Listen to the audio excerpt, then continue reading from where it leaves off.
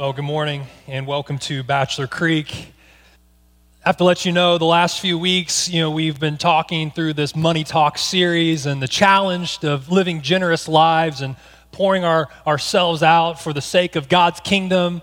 And I have seen generosity exemplified in this church. For example, we collected and sent 332 boxes for Operation Christmas Child, which is incredible. Last week, we sent 164 pairs of PJs for the Wabash County Christmas Spirit. Both those numbers are record numbers, and so I just want to say thank you. Thank you for your generosity. Thank you for giving, and I can't wait to see how God uses those gifts to impact people's lives. And I'm excited today to begin a new series.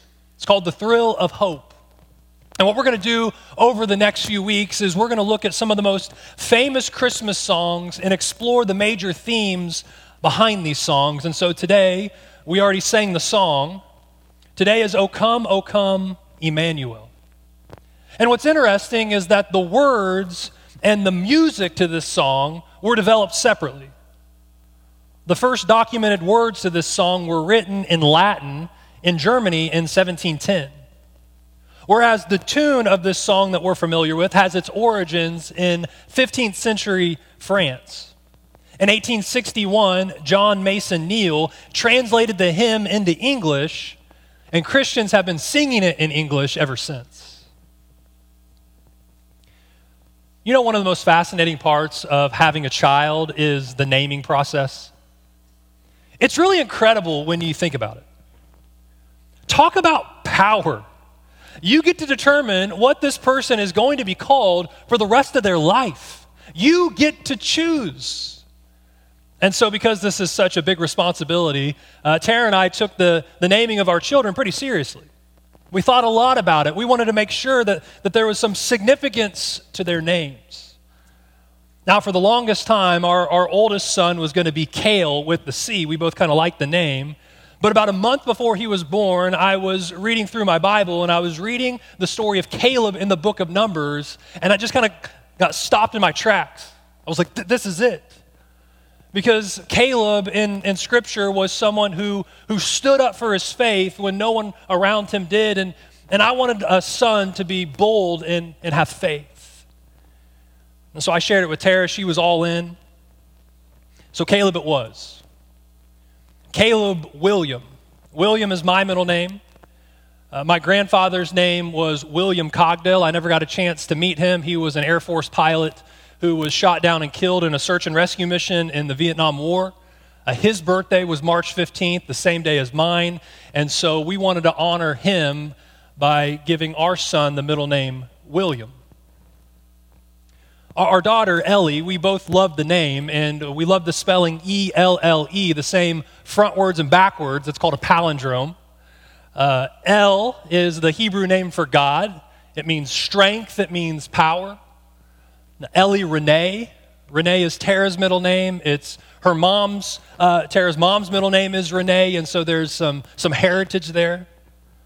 And then our youngest son, Jude, it was a last-minute thing. We were both set on Josiah, the young king of Judah, but again, a few weeks before he was born, I was reading through Scripture, and I was reading the New Testament book of Jude, and I was just struck by the emphasis on truth and on reaching the lost, qualities that I want in my son. Jude's middle name is Keith. My grandfather's middle name is Keith. Tara's grandfather's middle name is Keith, and so there's some significance, some special heritage there. You find that when names have incredible meaning, something can happen. And so our goal, our prayer as parents is that at some point in our kids' lives, as they come to think about the meaning of their names, they'll understand that God has a unique destiny for each one of them, that there is incredible power and potential in the meaning of your name. Now, Thanksgiving's over. We've officially entered into Christmas season. The worship center looks incredible. We bring out our Mariah Carey and Michael Bublé playlist out of the closet. Cookies are in the oven. The Christmas tree is decorated. Clark Griswold's on the TV, but But we all know that the real meaning of Christmas is an event that happened 2,000 years ago when the Son of God came to earth. And we find Mary and Joseph have this incredible opportunity to name the Son of God. They have this opportunity to almost predict what's to come in the Son of God. And of course, we know that his name is Jesus. But we find this almost nickname or this middle name or this spiritual name that's given 700 years prior by the prophet Isaiah, and it's reiterated in Matthew's Gospel, chapter 1, verse 23. It says, "The virgin will conceive and give birth to a son, and they will call him Emmanuel," which means God with us. Of the hundreds of names that God has, this name is drawn out. It's separated, it's exclusive to the Son of God because it's descriptive of him. It's prophetic of him. He's Emmanuel, God with us. So I spent some time this week just meditating on this phrase, God with us. And the word that kept popping out to me was the word right there in the middle, with. With is a powerful notion, and I don't know if we realize this or not, but it implies togetherness. It implies presence in our life. And if we would take a step back from all of our superficial desires, things like new shoes and new TVs and the best job or the promotion, if we would just step back from that, I think we could realize that with is an incredibly powerful idea in our lives.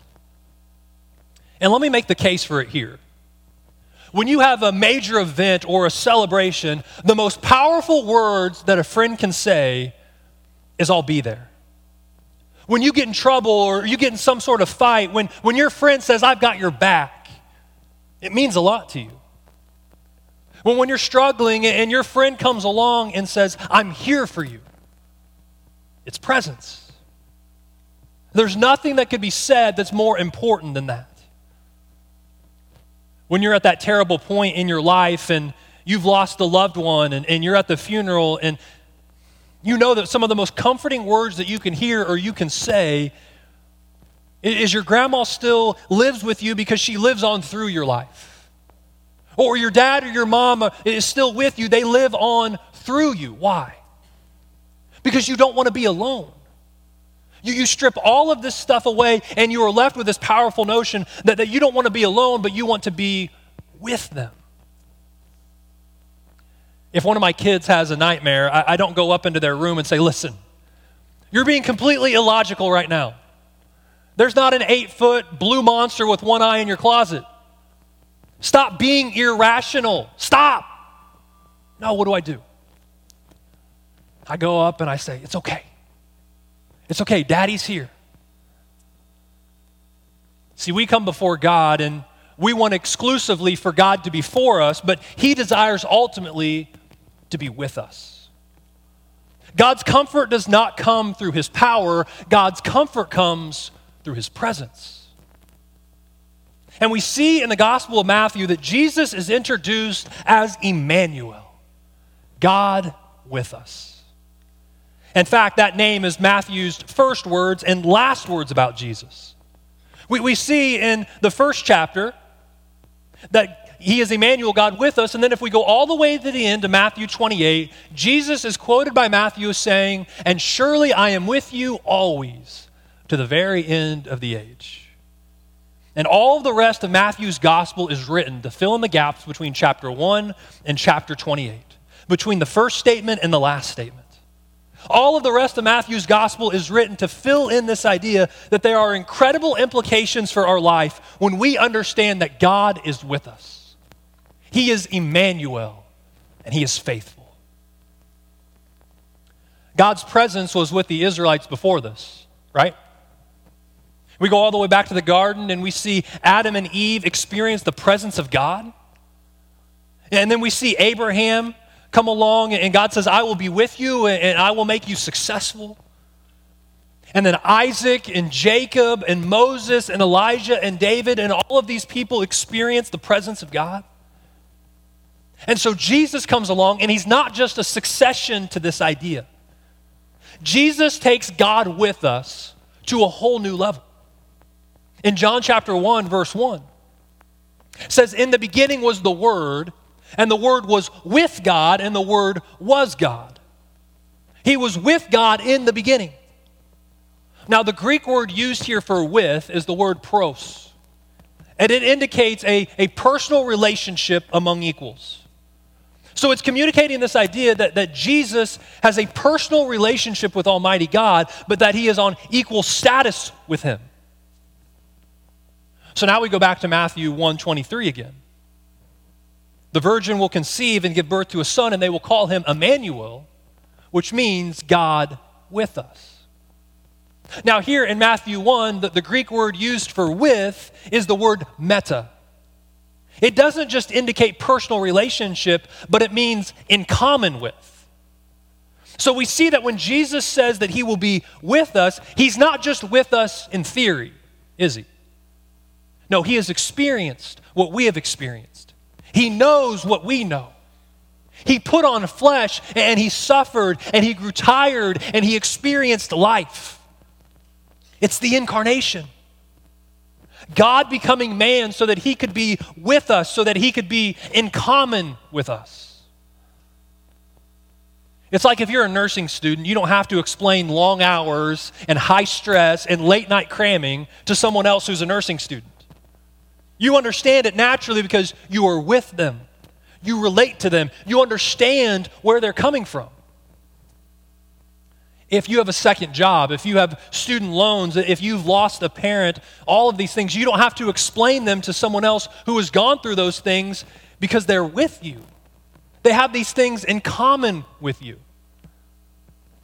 And Jesus dwells among us to truly be with us. Now here's the question that some of us may ask through this series. I'm seeking the presence of God, but I don't feel it. Well, what happens when I seek God's presence? And I love this idea. I want to be surrounded by God's presence, but I don't feel him. You feel like the psalmist who said exactly that. God, where are you? I look for you, I search for you, but I cannot find you. The fact is, the reality is, we can't always feel God's presence. I was talking with some people from church a few weeks ago, and I asked them a simple question. I said, tell me some of those moments in your life where you sense the presence of God closest to you.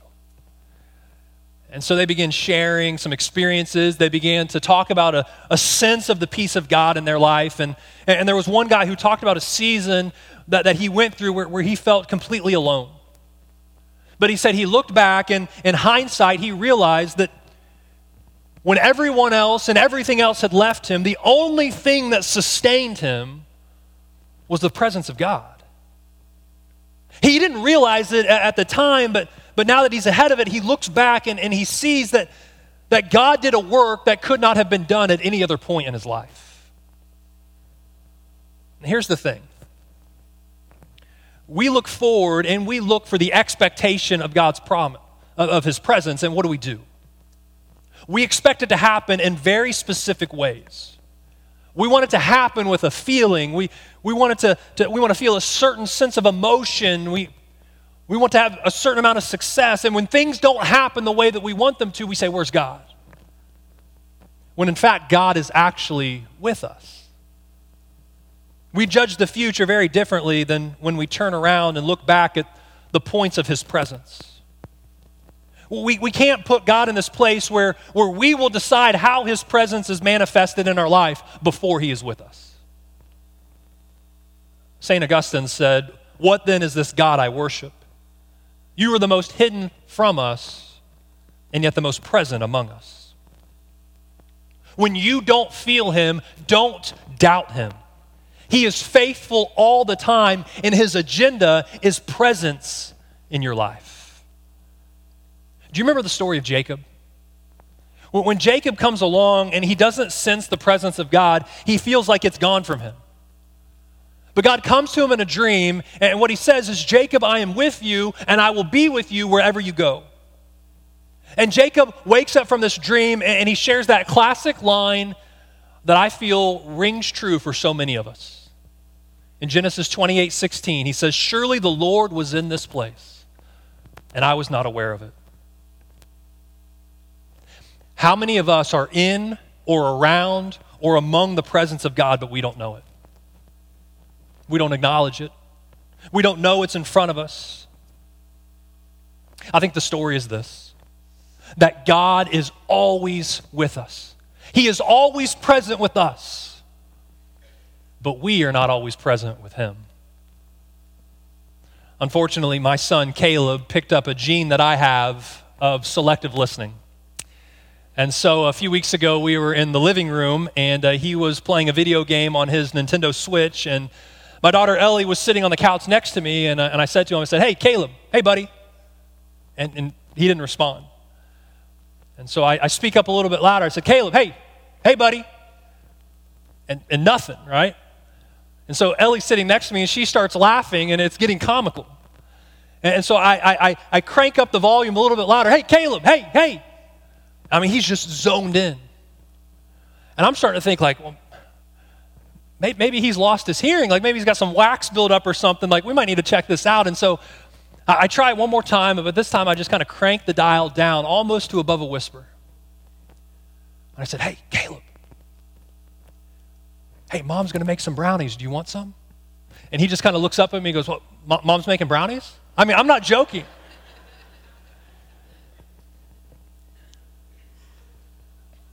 So I think that I was present with him, but he wasn't necessarily present with me. And sometimes we find ourselves in this place where we're saying, where's the presence of God? But we look in our two little ways and our two little places, and God's 3 feet in front of us saying, "Hey, I'm over here." He's trying to get a hold of us, and his presence is with us, but we're not in a place where we can acknowledge the way God wants to speak to us in those moments. In 1 Kings 19, it says that the strong wind came, but God wasn't in it. And then the fire came, and God wasn't in it. Then the earthquake came, and God wasn't in it. And then a still small voice, a gentle whisper came, and God spoke. And I wonder today if God wants to say something very simple to us. I'm with you. I'm here for you. I'm not going to leave you. I am with you always to the very end of the age. And all of us enter the Christmas season with different expectations and different experiences, don't we? Some of us are excited. We're so looking forward to spending time with family. Others of us can't wait to get away from our family. Others of us miss family who are gone. Others don't have much of a family. We all have different expectations and experiences coming into the Christmas season, but here's the deal. In all of our situations, wherever we are, I pray that the promises of Scripture that started all the way back in Genesis and started in Matthew chapter 1 to Matthew 28, this idea that Emmanuel, God is with us, would ring true in our spirits because God is with us in all situations. When we are lonely, He is with us. God is with the suffering. God is with the destitute. God is with those in desperate circumstances. God is with the brokenhearted. God is with the poor. God is with the needy. God is with us in any and every situation, and He never leaves us, and He cares for us, and He loves us. He loves us in a personal way. Don't you love that about God? He is a personal God who loves you today. We see in Genesis chapter 1 that God comes along and it says that He created the heavens and the earth. It says that He spoke the earth into existence, but then in chapter 2, it says that He formed man out of the dirt. He's a hands-on God. He spoke the world into existence, but He formed man with His hands. And then it says that He took that dirt and He breathed into it, and with His breath came our life. We fast forward all the way to Mark 15, and we see that Jesus is up on the cross, and the Scripture says that He breathed His very last breath, and with His last breath, we found new life again. With that last breath, he became the penalty for our sins so that we can come before a mighty and a holy God, so that we can have a relationship with him who lives.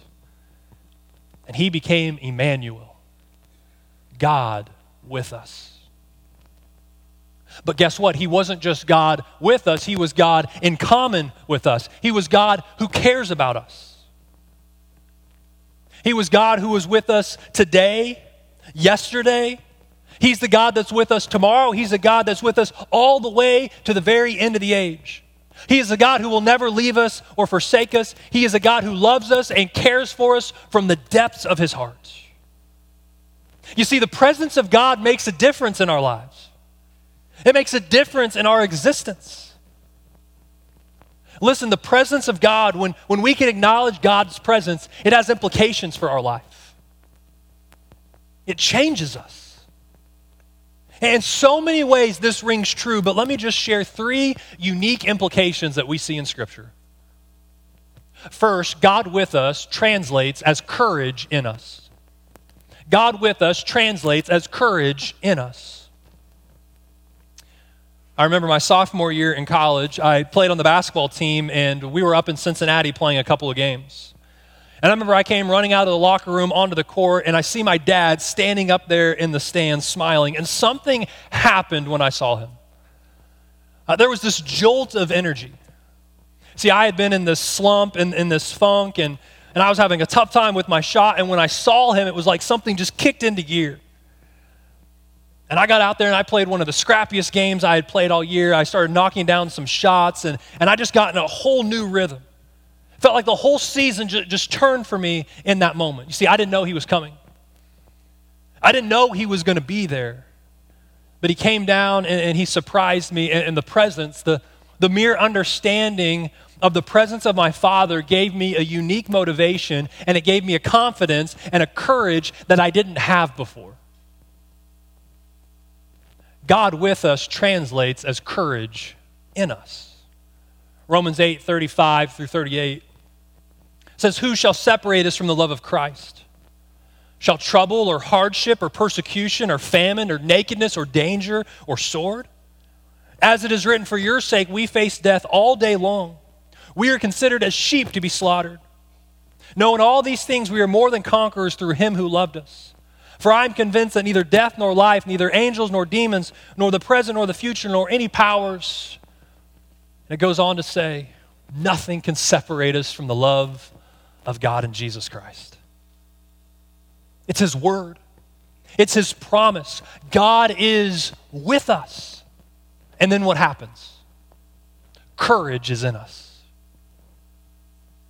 Secondly, God with us translates that fear is gone from us.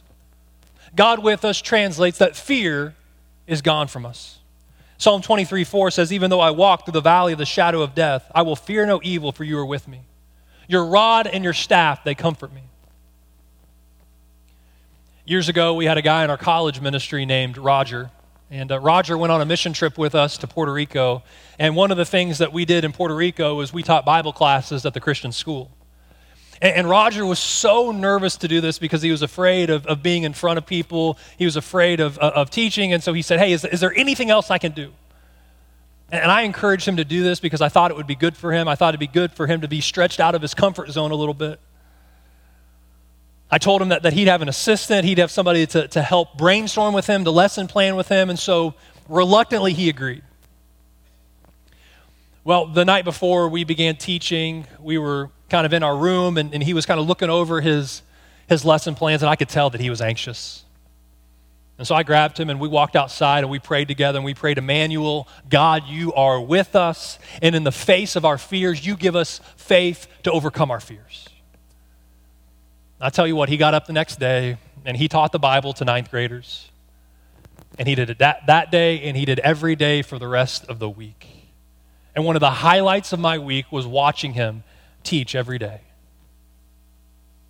We talked often about it afterwards. It was this wonderful opportunity of him stepping out over his fears because God is with us. And after we got back from that mission trip, Roger enrolled in Bible college. And today he's in the Navy. He is strong and he is bold in his faith. Listen, at the beginning, we couldn't get him to start talking, and now we can't get him to stop talking.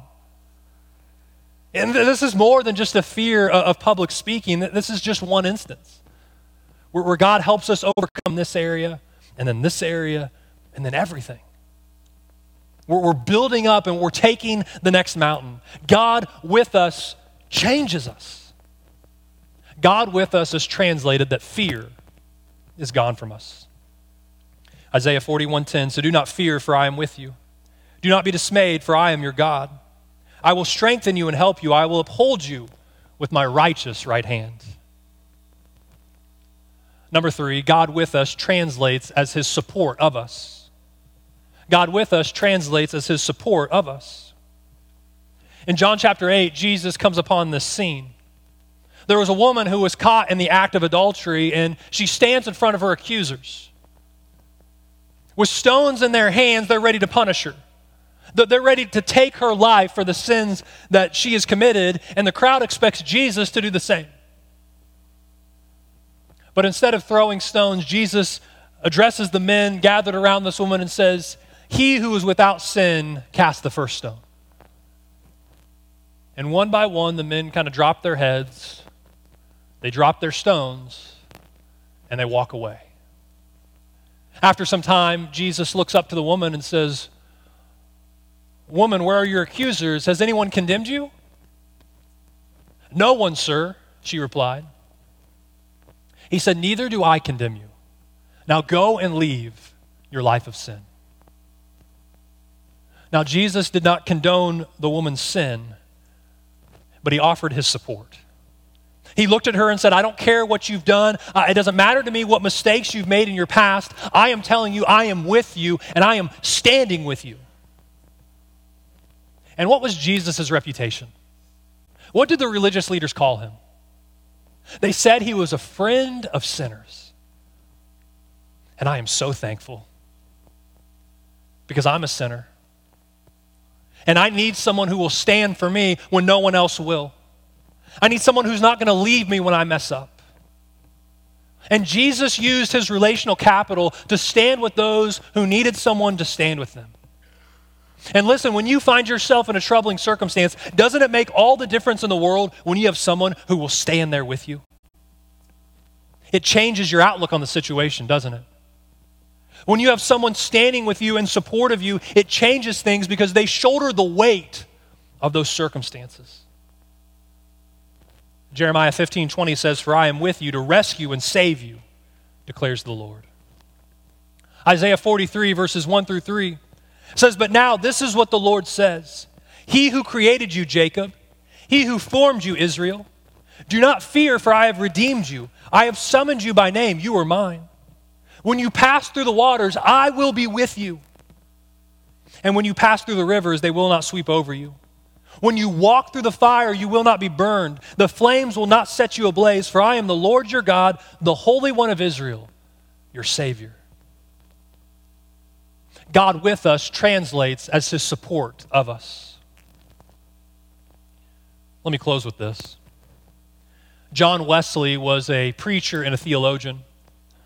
He was a man who started the modern Methodist movement. He had an incredible impact on his generation, but an even greater impact on the following generation and on our generation as well.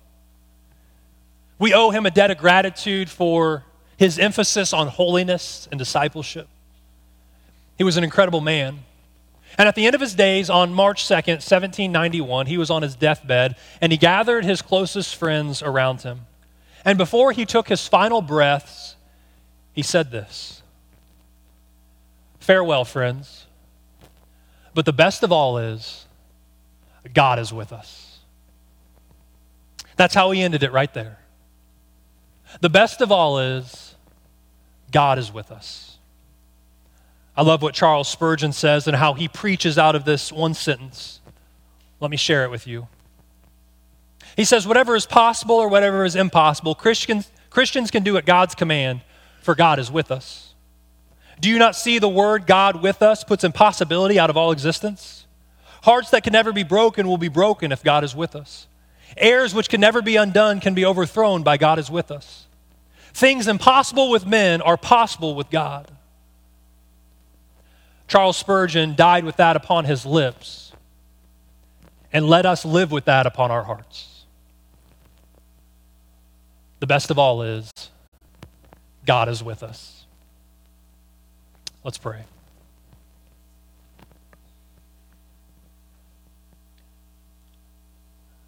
God, sometimes the most simple things are the most profound. The fact that you would be with us. We marvel at your transcendence, at your sovereignty, but God, we are amazed at your presence. That you would step out of heaven and you would come to earth and that you would live among us, that you would be in common with us, that you would be with us. You are Emmanuel, God with us. We see it in the incarnation. But God, even after you ascended, after your death, burial, and resurrection, when you went to be with the Father, you put your Holy Spirit inside of your followers so that we can hold on to the promise that you are always with us to the very end of the age. And God, I pray that we would live with that reality, that no matter where we go, no matter what we do, you are with us. And it changes us. It emboldens us. It gives us courage. It gives us support. So God, I pray that we would live lives of boldness. We would live lives of courage because you are with us. And Lord, I pray that if anybody doesn't have a relationship with Jesus, if somebody here does not know that Jesus is the Lord and Savior of their life, that they would call upon Jesus. Say, I accept you as my Lord and my Savior. I trust in you. When we accept you as Lord and Savior, when we are buried in the waters of baptism and raised to newness of life, God, you put your Holy Spirit inside of us so that we can know you are with us always. God, strengthen us, embolden us. In Jesus' name I pray. Amen.